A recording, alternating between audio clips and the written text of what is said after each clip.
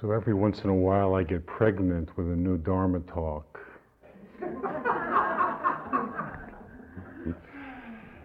You kind of feel it building inside of you gradually.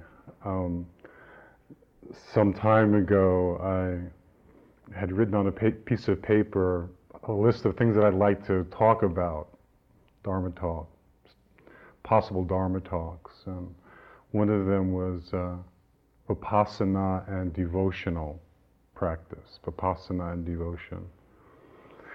And so I wrote as much as I could, which wasn't too much. It was only like 3 or 4 sentences. So I figured it wasn't time to get the Dharma talk on Vipassana and devotion. And like I said, it's something that grows inside of you, and gradually you feel more and more pregnant with the talk. And so a couple of days ago, I felt about 8 months and some weeks like I was really getting there. It was time to deliver, so here it is.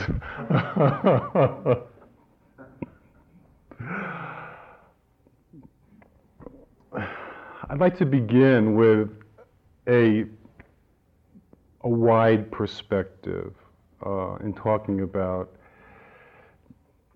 different religions and their characteristics. We can divide religions just roughly into, say, 3 categories, or spiritual practices into 3 categories. Some religions are religions of faith. For example, Christianity, Judaism, Islam, religions of faith, in that a belief in God, belief in a higher power is a significant part of that religion.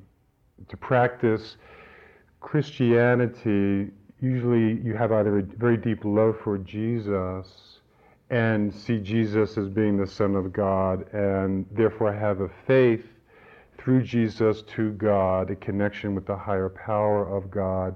In Islam, it can be Allah, which is God through Muhammad, through the prophets. In Judaism, it's the Messiah. It's a belief in God or a higher power via usually some human being. Then there are religions, what I would say religions of wisdom, such as Buddhism and certain schools of Hinduism. There's a strong devotional component in many Hindu schools, but like an Advaita Vedanta, the non-dual school of Hinduism, is very similar to Buddhism. The emphasis upon self-understanding through looking at oneself is more what's emphasized than belief in something outside of yourself. Then there are other religions, say Taoism or Confucianism, which are based upon energy. Like Taoism, a lot of it is based upon energy kinds of practices.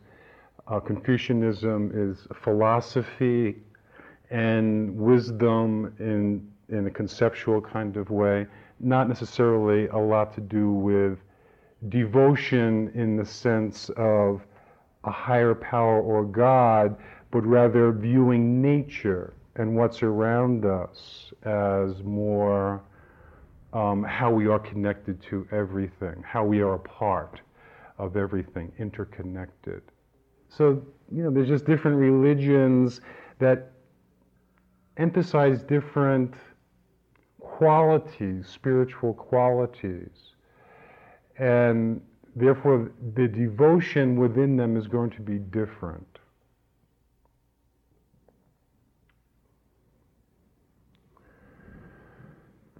In Buddhism, the Buddha once made the statement that even though somebody touches my cloth, that person may not know me.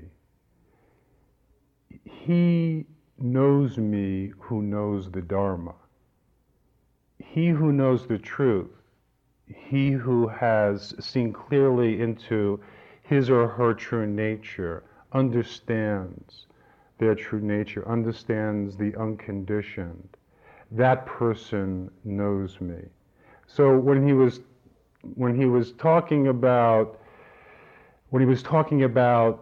the truth of the Dharma, he was not looking at that as being a personification of himself. When he was Siddhartha, before he was enlightened, and after he became enlightened, the way that people related to him was as a human being, which is what he was. The book Old Path, White Clouds by Thich Nhat Hanh is a book about the story of the Buddha's life. It's a beautiful book, well worth reading. And one of the most touching parts of the book is when the children who were living in a village nearby where the Buddha was enlightened underneath the Bodhi tree, when they visited him after he was enlightened, they're the ones who gave him the name Buddha. Because the Buddha said to them one morning as they came to visit him, he said, "I am awake." They said, "You look so beautiful, you're so radiant." He said, "Yes, it's a very special morning. I have awakened." And so one of the children said, "Oh, well, if you have awakened, maybe we should call you the Buddha," which means the awakened one. So it's not a name he gave himself. These little children gave him the name, very creative. And when sadhus came to visit him when he was teaching, during his dispensation, they bowed to him, but they didn't bow to him as a god. They bowed to him as a human being who was realized. And that is really what the tradition of is in the Buddhist tradition, is that teachers, especially in a Theravada tradition, are not seen as being gurus or deified in any way, but rather they're just human beings who are disciples of the Buddha who have various degrees of realization.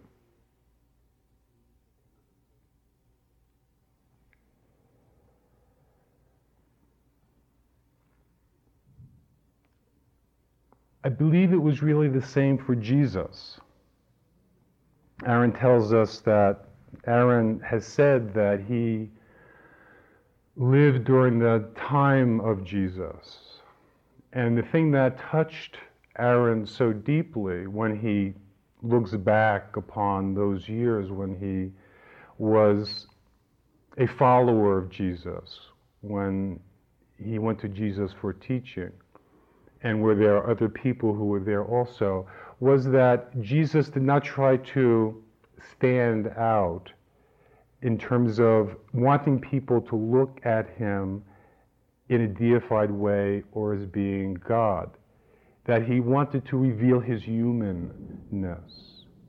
And it was the same thing for the Buddha, wanted people to see his humanness as well. Because there is a tendency, especially when there is such a powerful being as Buddha or Jesus, or even many of the avatars that have been on earth more recently, that there's a tendency to want to put them more on a pedestal and deify them. And in that, when the person reveals their humanness, as they will in either skillful or unskillful ways, people take a real fall. It's very, very difficult. There's been a lot of pain for Westerners with Eastern teachers coming to this country and other Western countries where they have put some of the gurus and masters in such a place that they cannot possibly be human. And when they do something that is unskillful, how extremely painful it is for everybody else, for everybody. So to see one's human, to see the humanness in these teachers, to see that they're not a god, is part of this understanding in terms of devotional practice and path.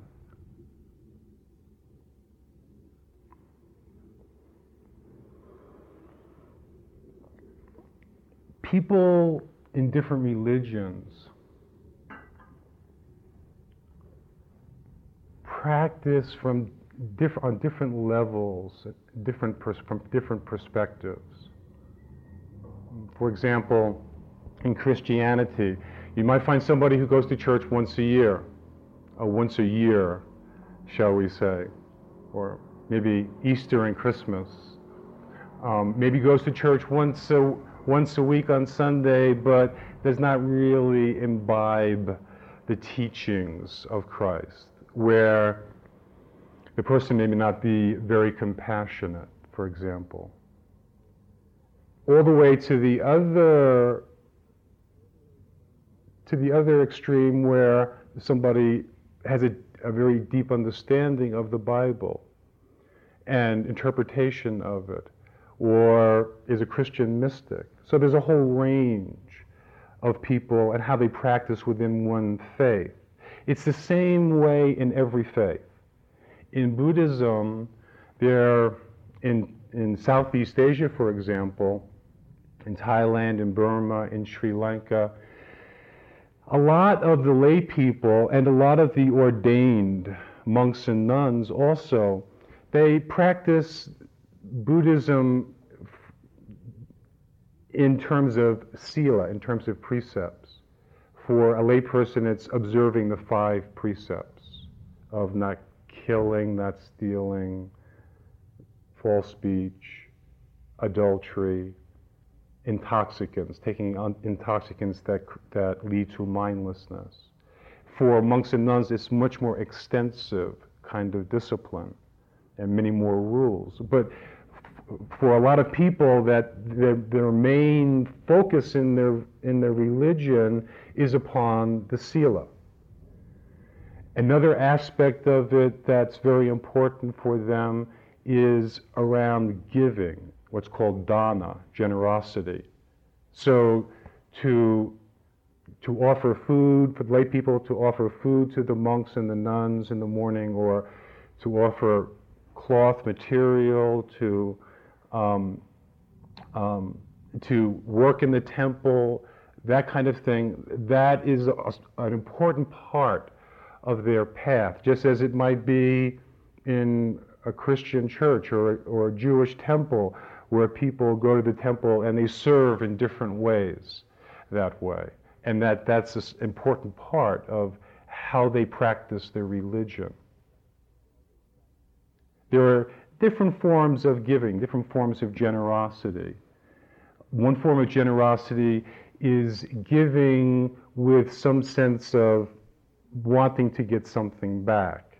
And in Buddhist countries, I imagine it's that way in many Buddhist countries, but for example, in Thailand, sometimes people give with the expectation that they're going to accumulate merit, good merit. And if they accumulate enough good merit, then they'll go to heaven. If they accumulate enough good merit, then next lifetime, and they do believe in rebirth, then they're going to have a good rebirth, and they're going to come into a man's body and be a monk, because a lot of people feel that the only way that you could be liberated is if you're a monk and you have enough good karma to find a meditation master, practice meditation, and become liberated.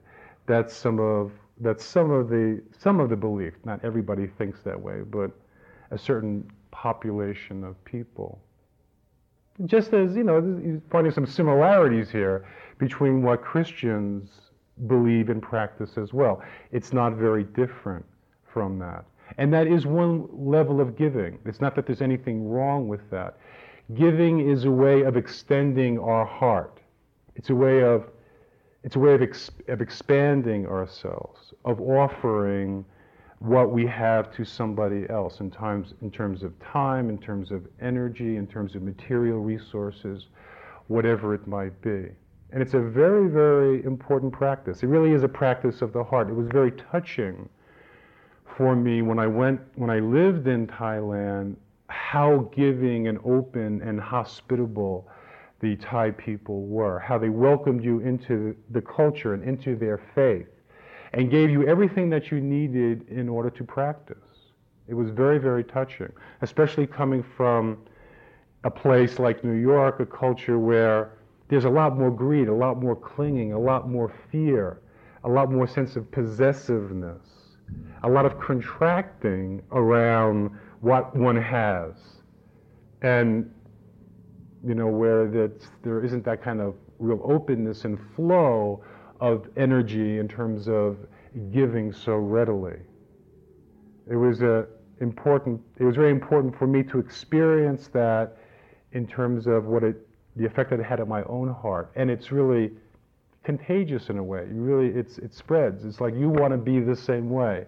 That when you're around people who are stingy and contracted, and they're fearful, you feel the same way. You start to feel fearful and tighten up.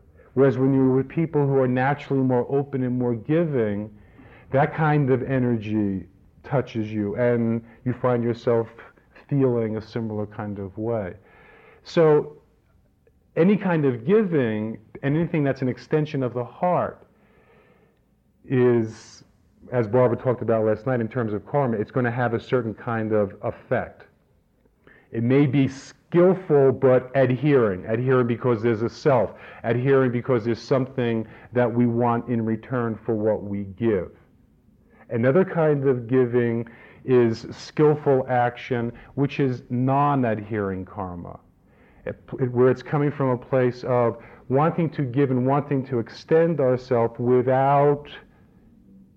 unconditionally, without wanting something for ourselves. And that's a much more difficult kind of giving, just to give open-handedly, unconditionally, without expecting something back for yourself. And we talked a little bit about intention this morning. What is our intention behind our various acts and what we do? Well, looking at the intention behind giving can be a very good practice. Where are we giving, where there's some attachment, where are we giving from a place of self, of wanting something in return for what we give? And where is that coming from? From what place of fear or grasping and clinging inside of our heart? Or when is the intention much more unconditional in terms of, I have this and I want to share this with you? It's a tremendous, tremendous kind of practice. And it deals a lot with the heart, and deals a lot with faith, and deals a lot with trust. This is, for Barbara and myself, we have continued this tradition of offering the teachings, offering these retreats on a dana basis. There are a number of different reasons why we do that. It enables more people to come to the retreat who may not otherwise be able to come because of financial restrictions. But also, it's a wonderful practice both for the people who come to the retreat to be able to give, to learn about dana and generosity, and use that as a spiritual practice, as a vehicle for opening the heart and seeing self and non-self, and where we can offer to others. It's also extremely good practice for us leading the retreat, because we're dependent upon others for our survival and for meeting our needs and for continuing to do this kind of teaching. Just as when you're a monk and you go on alms round and you have a begging bowl, the food that's put in your bowl in the morning is what you survive on. You can't eat after 12 o'clock noon. You can eat from sunrise to 12 o'clock noon. You can't eat any food after 12 o'clock noon. You go on alms round one time in the morning at sunrise, and that's the food that you get for the day. If you get enough food, you have enough to feel fulfilled, and it's more pleasant, of course, than going hungry. So it's really a matter of survival. And within a Buddhist country like Thailand, where there's plenty, it's not such a big thing because there's enough food and there's enough to be shared. But if you go to India and beg as a monk, it's a very, very different kind of thing, where there's not a lot of food and there's a lot of competition for a lot of food. There's a lot of hungry people. So you really get to look at fear and, and the whole lesson of faith and trust, that if you should be there doing what you're doing, practicing meditation, teaching whatever, that your needs are going to be met, that there'll be food there for you to eat. Sometimes not so much, but something to survive on. Well, it's a little bit the same in living in our culture and what we're doing, and people have to pay rent. Barbara and I have to pay rent and medical insurance and all those kind of things, and we're dependent upon people's supporting us in the work that we do. So it's a real lesson of trust and faith. And also we see in ourselves the fear that comes up in that. Are my needs going to be met? So this is in Asian life, an Asian way, this is a very important kind of practice which we have the opportunity to use as part of our practice here in the West. In terms of service work, for example, if some people find that a very good way to open the heart and to learn to develop more faith and trust is by just going out and following their path in a way which is appropriate for them. For example, service is one way where we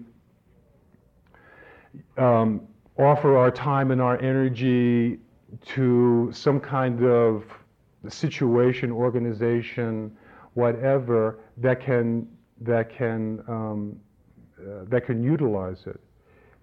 And in doing that kind of work, it's as Barbara was talking about when she had the choice of going to a retreat and getting some dana or doing the service work, we face a choice, and where are our actions coming from?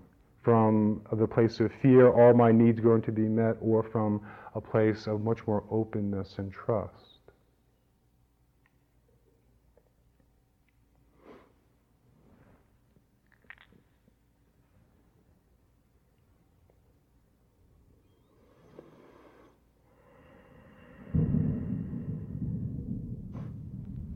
The Pali word, the Pali is the language that the Buddhist scriptures are written in. The Pali word for faith is satta. I believe it's spelled S-A-T-A-R. I'm not a Pali scholar, but I believe it's pronounced satar. And I recently, in 1993, had the opportunity to go back to Thailand to visit the monastery that I lived in. My teacher died, Ajahn Chah, and he was being cremated.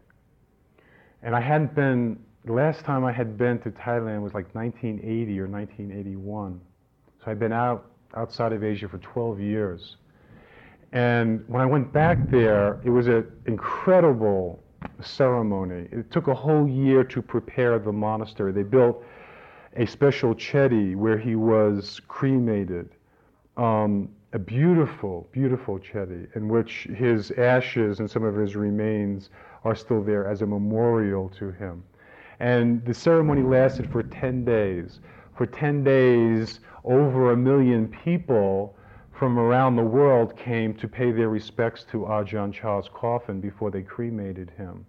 And I was there for most of the 10 days, and people were coming in droves. They were coming up steps.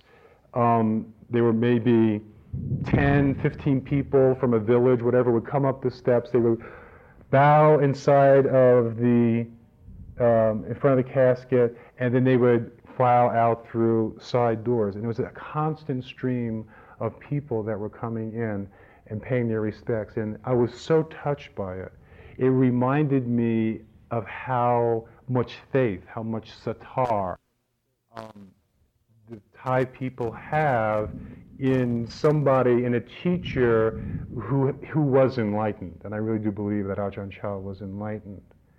And the faith that for Asian people in their religion, in Buddhism, a lot of it comes from the culture. A lot of it is because they grow up in a Buddhist culture, and so they're familiar. They go to schools in which they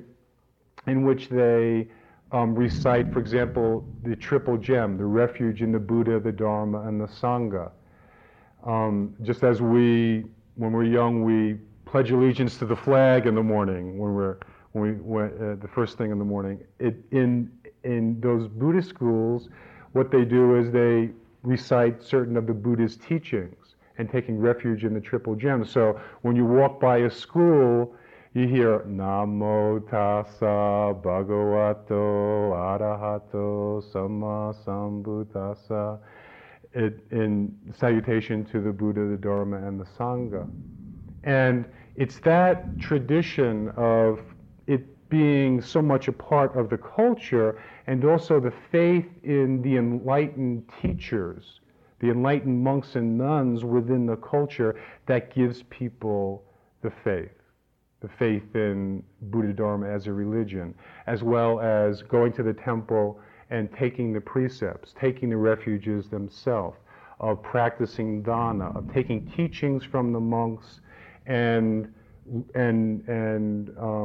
to whatever degree they are able to make those teachings and meditation a part of their life. So it's really built in. They approach meditation from the perspective of already having a faith in Buddha and in the Buddhist religion already. They're not necessarily going into the religion into meditation with, I want to get something from this. But it's much more of, well, meditation is a part of Buddha Dharma. My faith is in the Buddha, the teachings, and the Sangha. That's what the triple gem is. My faith is in all of that, and meditation is going to help me more deeply understand what these refuges mean. So when we take refuge in the Buddha, it means taking refuge in the enlightened mind. It means taking refuge in our liberation, in our Buddha nature, in the unconditioned, in that which is changeless within ourselves, as well as taking refuge in the historical Buddha who was the master, the fully enlightened one. Taking refuge in the Dharma means taking refuge in the truth, the absolute truth. It means taking refuge in the path, the Eightfold Path that leads to liberation. It means taking refuge in our own individual Dharma, in what is our course in life, and being a householder and observing the precepts and raising a family. If it be a monk or a nun and living in a monastic situation, that each of these is our Dharma path. It means taking refuge in the Sangha, which is the community of people who practice these teachings to find realization, to find deeper compassion and love within themselves and understanding, and to be able to offer that to the world, to find deeper peace and harmony in the world. That these are the meaning of the triple gem and the three refuges. So it has a very, very kind of really expansive kind of meaning. So when an Asian goes into meditation, they go into it with a very wide context of lineage and family and history and culture. Whereas it's very, very different when Westerners go into meditation. First of all, we're brought up in different religion. We're brought up as Christians or as Jews, or maybe not within any particular religion at all. So when we go into it, we don't have this kind of religious, cultural background in which we're moving into the meditation practice. Mostly, the way that Buddhism and Vipassana has come to America is without the trappings. It's as a meditation practice. We have Vipassana meditation retreats. And so when somebody comes to a retreat, they may not really be interested at all in becoming a Buddhist. Like many of you may not be interested in becoming Buddhist. You may be very satisfied with being a Christian or being a Jew and practicing Judaism, but you're interested in meditation as a vehicle, as a tool to help you to more deeply understand yourself, to make your life better, to open your heart to more loving compassion, to develop more tranquility, more self-understanding. That's the reason that you come into it, and not necessarily for a religion or even from any kind of devotional perspective at all. I mean, this is the first retreat here in North Carolina where we've had an altar. It's the first time that we had, brought pictures and have burned incense and had flowers on an altar. And I've been teaching in North Carolina now for about 10 years. So it's taken a while for that to evolve. And part of it is because it may be very helpful to have this kind of devotional aspect as part of what we do. Not that we want to force it upon people, but rather to show that Vipassana does have more as a broader context than just, it's just a secular kind of meditation practice.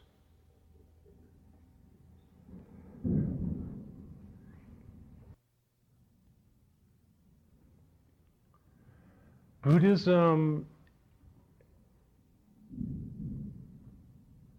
it appeals very much to Western mind. It appeals to a Western mind because it's very rational, it's very scientific, it's easily proved. We've been talking about how causes and conditions give rise to things, how one thing is a cause and condition for the arising of something else, which is the cause and condition for the arising of the next thing, like sense consciousness and perception and feeling and mental formation. This is something that is pretty rational and easily proved in terms of just looking at ourselves and working with it. Yet, in just coming to a meditation retreat such as this, without even having had that experience, especially for you people who are here for the first time, that there has to be a certain level of faith just to come here. When you're practicing any kind of spiritual practice, there has to be some level of faith just to get started with it. We call this blind faith. Okay, you come to a retreat, you don't know what's going to happen here. You don't know what it's going to be like. I mean, you might have thought that this retreat was going to be maybe 1 or 2 hours of meditation, maybe an hour in the morning, an hour at night, and the rest of the time maybe spending it in the spa and going for hikes or playing your guitar or doing some of the reading that you haven't done for a while, that kind of thing. I mean, that may be what, with some of the mindset that some people come to a retreat. Certainly not perhaps some of the intensity that we've had in this retreat in terms of the meditation practice. So you come with blind faith, well, this sounds good and I know that I need something and I'll try this and maybe it'll work and it'll help me. That's blind faith. Then as we do the practice and we have more experience with it, we start to move to another level of faith, verified faith, where we see that, yes, this does calm my mind. It does make me clearer. I am able to touch things inside of myself that I know that have been there, but I haven't been able to access. And with this meditation practice, I have much more direct openness to my being, to my body, to my emotions, to my mind, and that I'm learning something from all of this. So we move from blind faith more to a verified kind of faith with the practice. And with that verified faith, then we're coming to, our practice begins to deepen as we move along. But I found that for a lot of people who practice Vipassana meditation for some time and do it seriously, that at some point, sometimes people find this is not enough. Just doing the meditation practice, watching my breath, being aware of my body, being aware of my mind, it's not enough. That it feels a little bit dry. Sometimes it feels a little bit stale. A Christian monk one time came to a retreat that I was leading in Massachusetts, and we were inside the staff room and we were talking, and he was dressed in full Trappist robes, and he comes from a tradition where there's a lot of hymns, a lot of ceremony, where it's very, very rich devotionally. And he said to me, tell me, what do you have to offset bare bones mindfulness? What do you have to offset the bare bones mindfulness practice? You're sitting and standing and walking and watching your breath and watching the sensations in your body.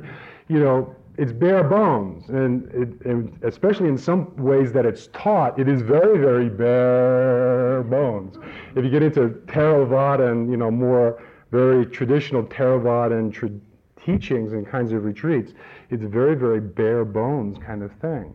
And so, sometimes you find, where is the heart in this? Where does the heart come into this kind of practice? And we realize that in order for us to continue to use Vipassana meditation as an effective tool for us in our spiritual practice and on our spiritual path, we need to come to the life of the heart at some point. At some point we need to come to the life of the heart, where our path very much includes our heart. And people come to the life in the heart in some different ways. Some people come to it through service. That's how they come to that place in their heart, through giving, as I was talking about before. Sometimes people come to it through the inspiration of a teacher, like, for example, Michelle, Barbara, many of my friends in Durham and Ann Arbor, other places, have met a teacher named Mother Mira, who's an avatar, who's a channel for light, for God's light and God's energy. It moves through her very effectively, and it touches people in their heart, in their life, in positive, very effective kinds of ways. So maybe somebody comes to the life of the heart through meeting some kind of a teacher this way, some kind of a master. Or it can come through music, it can come through chanting. That's an important aspect of my path, is my devotional path is my chanting. That's the thing that brings me most deeply into my own heart. So it can come in lots of different ways. And I didn't understand this for a long time. This whole devotional path was really beyond me. I remember, it made sense for me when I was a Buddhist monk that, okay, we take refuge in the Triple Gem and we chant salutation to the Buddha, the Dharma, the Sangha. It's very connected with the meditation, but it's not belief in anything outside of yourself. And then when I came back to America to live after having been in Asia in Buddhist countries for some time, I stayed with some friends who had a guru. One of the gurus who was up here, Nimkroli Baba, is a guru to your on top of. It's a television. On top of the TV altar, to the left, is Nimkroli Baba. On the other side is Mother Mira, is the being of the avatar of light that we were talking about. Well, they had, my friends, they were really big disciples of Nimkroli Baba, and they would chant to him and prostrate, and it was very devotional. And I couldn't understand it.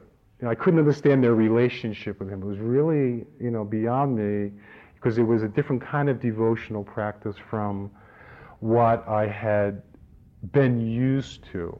It was, where the Buddha was just somebody who was human, and it was not a guru kind of relationship. Our teacher, even the Buddha, we see him as being spiritual friends. It's a Kalyana Mitra relationship. Kalyana Mitra means spiritual friend. So my teacher, Ajahn Chah, all the way up to the Buddha, you see them as being your spiritual friends. And it's not a guru kind of relationship. So I had a difficulty with the devotional practice of people in which there was the guru. I didn't understand it. Yet I saw it brought them a lot of joy. It brought them a lot of peace and a lot of understanding, especially a very deep heart connection, opening of the heart. And that was kind of a window for me. I think that because it allowed me to see that there's a different way to experience spiritual practice in terms of that connection with the heart. And for many of us, because we grow up in a Christian culture or a Jewish culture, that's really a part of us to some degree for many of us anyway. If you go to church and you have any kind of relationship with Jesus and with God, there is that devotional kind of relationship. It's there to some degree. It was for me. And I turned my back upon it somewhat because of some of the hypocrisy that I saw within the church, especially during the time of the Vietnam War. When the pastor of the church said, let's pray for the President of the United States, and the President of the United States was ordering the bombing of Cambodia. And I just couldn't reconcile that all in my mind. But that really didn't have so much to do with Jesus and with God, but rather with the church. And so when I got into, with Buddhism, there was a kind of letting go of any God or higher power, and much more a taking refuge in the Triple Gem.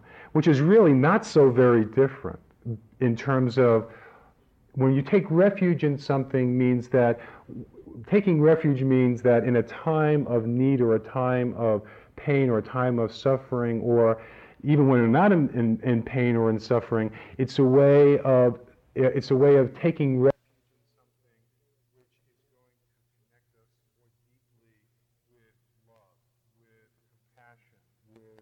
understanding. That's what taking refuge means. And that's really not so different from taking refuge in Jesus, which is compassion, Jesus, which is forgiveness, God, which is light, which is energy. It's not very much different from that. It's just it's more in the cultural context and the life of Jesus, the life of Buddha, the different countries and parts of the world that they lived in, and the traditions which they grew through. The experience of it, on some level, is not that very different. And I found that when I came back to the United States after living in Thailand and India, that I started to develop a relationship with Jesus and with God, with the Holy Spirit. I didn't invite this in, but our path changes. Our path changes, and all of a sudden, I started developing a relationship with Jesus and with the Holy Spirit and with God, and this is I was teaching at Christian centers. I would, for example, lead a meditation retreat at a Catholic center in Ohio where very traditional Catholic people would go. And we would have confession. People would have a choice. They could go for confession with the priest who was at the retreat center, or they could go for a private interview with me about their meditation practice. And if they wanted, they could have communion as part of the meditation retreat. And there were icons there. And all of a sudden you have this history with this, and it starts to come back to you. And you start to feel that connection, that devotional connection with it, which is part of what happened. And then there was what I would call the crisis of faith. And we all move into this at certain points as our path begins to change, where one thing is feeding us and we feel very strongly connected with it, but then our path begins to change as all things begin to change. And then we start to open to something else. You might be somebody who's coming here from a fairly Christian background, and you come to a meditation retreat, which is a Buddhist form of meditation. That's one kind of opening. But then there's a disincarnate spirit who's part of the teaching. And all of this starts to, and if you just consider continuing with this kind of thing, you may wind up with what I describe as a crisis of faith in terms of, well, what is my path? What is nurturing and really moving us? Somebody may want to close Becky, could you go and check those windows and doors in the dormitory? Thank you. That, what is my path? What is nurturing? And it may not be really clear to us. That times where there is that crisis of faith, it means that we have to just allow ourselves to rest into the moment with what is, and again, learn to trust and to follow our heart. What does our heart say? What is our practice right now? Where is our heart? What is the life of our heart right now? And those are interesting times, very interesting times, when we don't really know what's going on.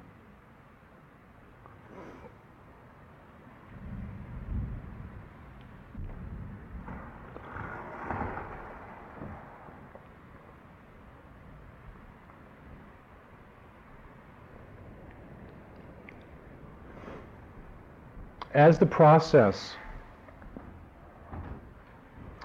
of meditation and spiritual awareness continues to deepen, what many people find is they start having a more intimate relationship. That as we start to move more deeply into our mind, into our body, into our heart, that at some point we're going to start to see some of the deeper fear that is inside of ourselves. And sometimes people come to retreats for years. We're talking 3 years, 5 years, 10 years. And sometimes there's a sense of, I am so stuck in my practice. I am so stuck in my life. Nothing seems to be moving here for me. I keep falling asleep all the time when I meditate, or my mind is very agitated and restless, and I really don't know what is going on, what's happening. And then all of a sudden, they'll come into an interview, and they'll be crying, and they'll say, I am terrified. I am just experiencing all of this fear. I didn't know all this fear was here. Somebody just did some body work on me, and I felt like a layer of my skin got removed, and all this fear started arising inside of me. And I feel terrified, and I feel that I'm feeling very separate and cut off from everything. I feel really separate and cut off from everything around me, because in this fear, I feel very contracted and pulled into myself. And I wonder where God is, where my heart is. I really have a hard time feeling my heart. And God, my heart, seems really far away. And I really wonder if I'm ever going to have that reconnection with God's light and God's love, God's energy, because I feel so cut off from it right now. And it's a difficult time when we start to meet that fear. We've been talking a lot about fear in this retreat. We're talking about fear being behind our grasping, behind our clinging, behind our greed. We've been aware of fear as being behind the reactiveness of mind, our anger and our rage. That behind a lot of these heavier emotions for us lies this fear. And as we begin to open more deeply to our mind and our body and our heart, through this practice, or really any kind of practice in which you are moving deeply into yourself and into your heart, any kind of spiritual practice that has a path with heart in it, you're going to start to become more in touch with this fear. It's something that I've been getting increasingly in touch with in my own practice. Levels of fear that are much more subtle. I mean, I was aware of fear before, but now working with subtle kinds of levels of fear and when I'm experiencing some of that fear, I feel so distant from my heart. It used to be really easy for me to do loving kindness meditations, devotional kind of meditations. I had pretty easy access to my heart, but recently I don't really want to do that. I don't really want to do that meditation. You may have noticed I wasn't here last night for the forgiveness meditation. That's not why I wasn't here. I wanted to take a walk, get some exercise, but after a day of meeting with people, etc. But I have noticed that. I've noticed that there's been a little bit more separation from my heart, and it's because of the intensity of the fear that is there, that's manifesting itself. When we start to move more deeply into pain, when we start to move more deeply into fear, and there's a reactiveness to the intensity of the fear within inside of our heart, and we move away from our heart because we're afraid of the intensity of the fear and that we may be overwhelmed by it, or the intensity of our anger, of our rage, and that we may be overwhelmed, that we can't handle that level of fear and negativity. We cut ourselves off through separating ourselves from our heart. And in separating ourselves from our heart, we lose that connection with God's light and with God's love. Because God is within our heart is within God. They're not separate. God is within us, not just something outside of us, but the essence of God is within each of being.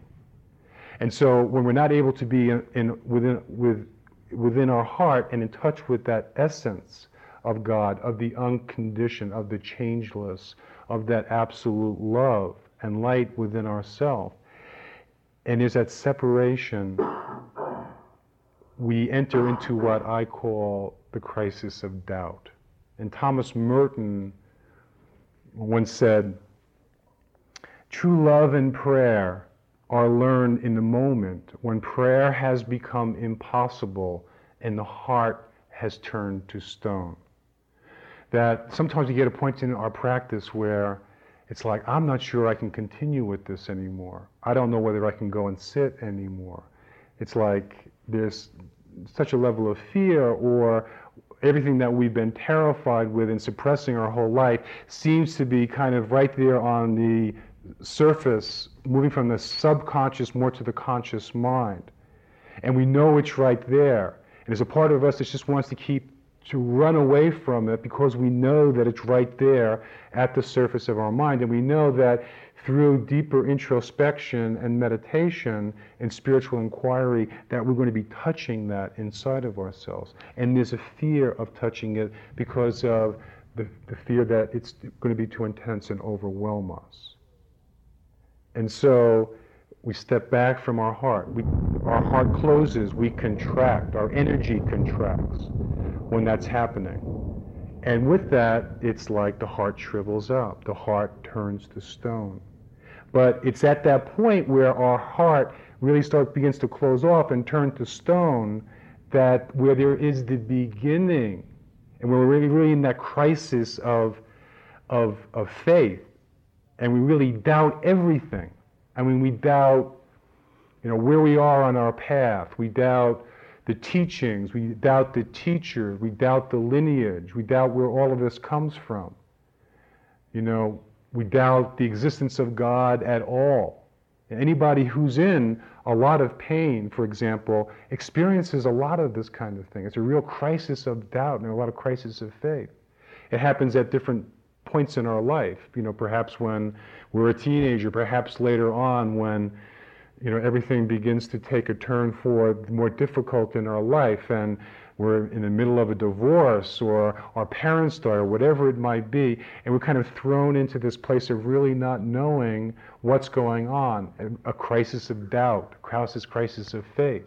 I mean, even Jesus, when he was on the cross and he was being crucified, he who had such almost perfect faith had doubt and said, "Father, why have you forsaken me?" While he was on the cross. There was doubt in his mind. And that doubt, I think, comes when things are not clear to us, and when our heart closes off, and where we're not open to the light of our path. It's unclear before us because out of our fear, we need to close off and protect ourselves. We protect our heart because we feel so vulnerable that we're going to get hurt. And when you experience a lot of fear in your practice, that's what happens is that you feel extremely vulnerable, and that a lot of things can hurt you. And so you pull in even more to protect yourself. And part of that is because you're accessing your heart more deeply. Actually, what's happening is we're opening our heart more deeply. We're opening our heart more deeply to all that is there, to the joy, to the happiness, to the love, to the compassion, to the forgiveness, and to the fear, and to the pain, and to the anger, and the rage. All of that. We can't open our hearts just to love and compassion and forgiveness without also opening our heart to fear and pain. It's impossible. They go together.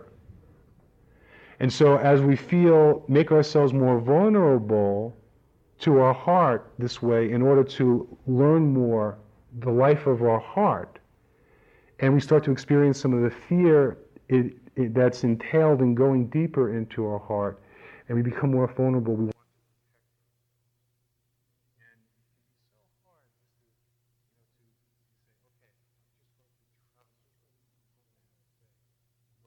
allow myself to be vulnerable, especially in a society where being vulnerable, being open like that is very, very threatening. I mean, I've done a lot of teaching in prisons where going into a prison and sitting in a room with inmates, it took a long time sometimes for an inmate just to be able to close their eyes, because in prison you don't close your eyes. If you close your eyes, you get stabbed in the back. So when I would teach in prisons, people would sit there, their eyes were wide open. It's like they weren't closing their eyes. And who was I? They didn't know who I was. I an informant? They didn't know. It took a while to develop trust and faith where they was willing to say, okay, this guy's okay, and this situation is safe enough, there are enough guards in the room that I'm not going to get stabbed in the back, that I can even close my eyes. This is and this is a metaphor somewhat to what our society is like. If you work in a situation, in a corporation or whatever, and there's not a whole lot of support for meditation and for your spiritual life, or being sensitive, or opening to the feminine side of yourself. And so you feel very vulnerable in all of that, and there's some fear in it. And so it takes a tremendous amount of trust, and also wisdom and discriminating mind to know what is the most effective way of opening my heart and walking my spiritual path in the particular context of my life. And this is something at some point we can talk a little bit about if you like.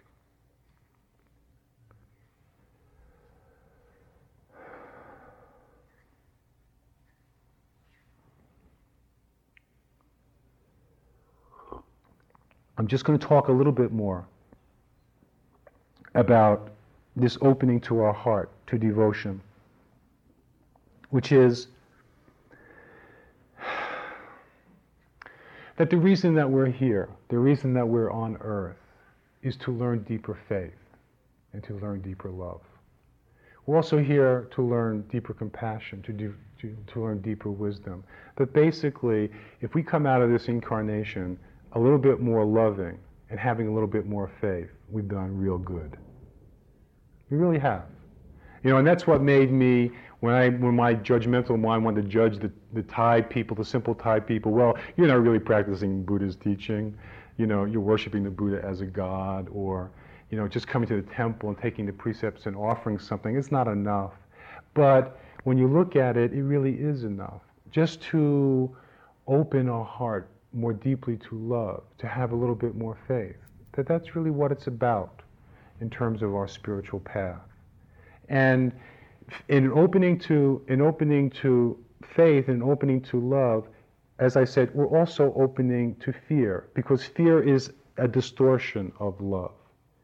And so what we're learning to do is opening to fear in its totality by expanding our awareness into fear. So we expand our awareness into the body. And how do we experience fear in our body?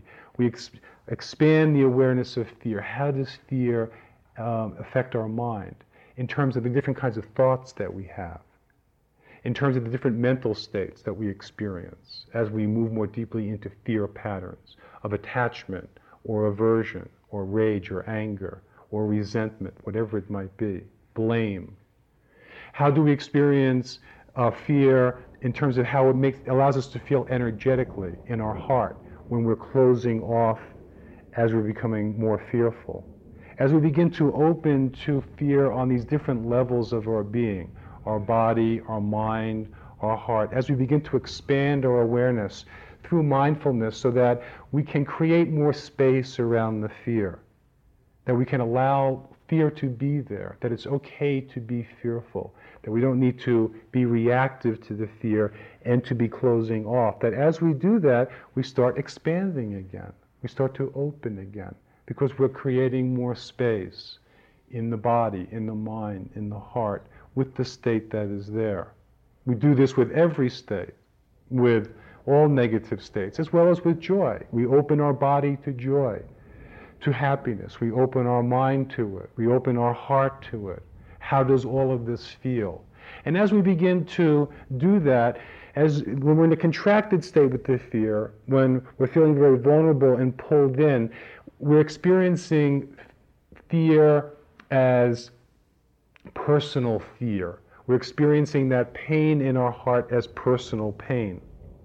Because we're contracted around it, we personalize it. We egofy it, whatever you want to call it. But then as we start to, through our mindfulness, begin to open to the fear and to become more expansive around it, where we're not holding on to it and contracting in it, then gradually it begins to become more a universal pain, a universal fear. It's not just my fear, my anger, my pain. We begin to see that every human being has fear. Every human being has it. Just as every human being has love, has compassion, that's a part of our nature. Also, every human being has some level of fear. So, as we begin to expand in our fear and don't need to contract and hide behind it and begin to open with it, we start to experience universal fear, universal pain.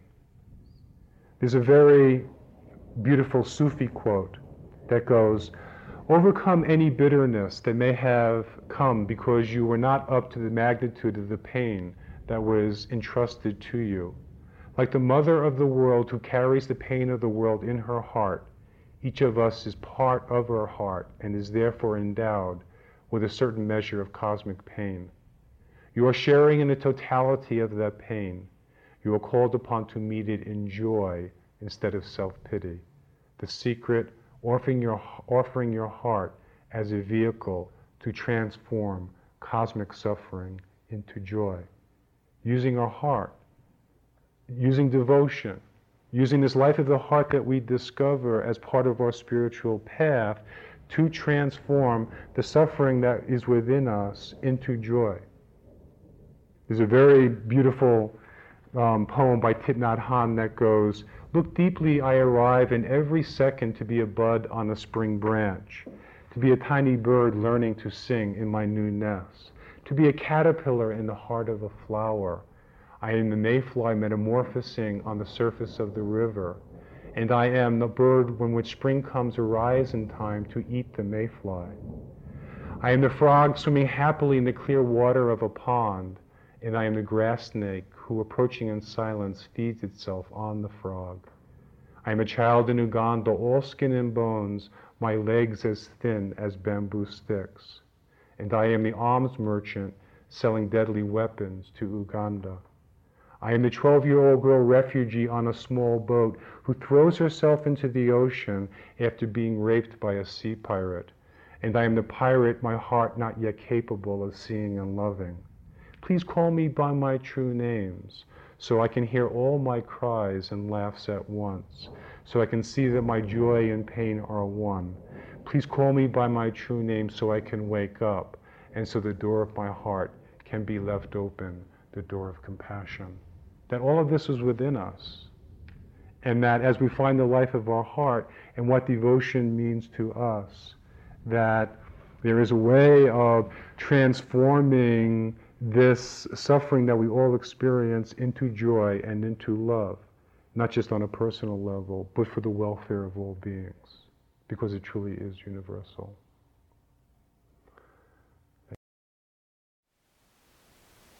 Thank you for listening. To learn how you can support the teachers and Dharma Seed, please visit dharmaseed.org/donate.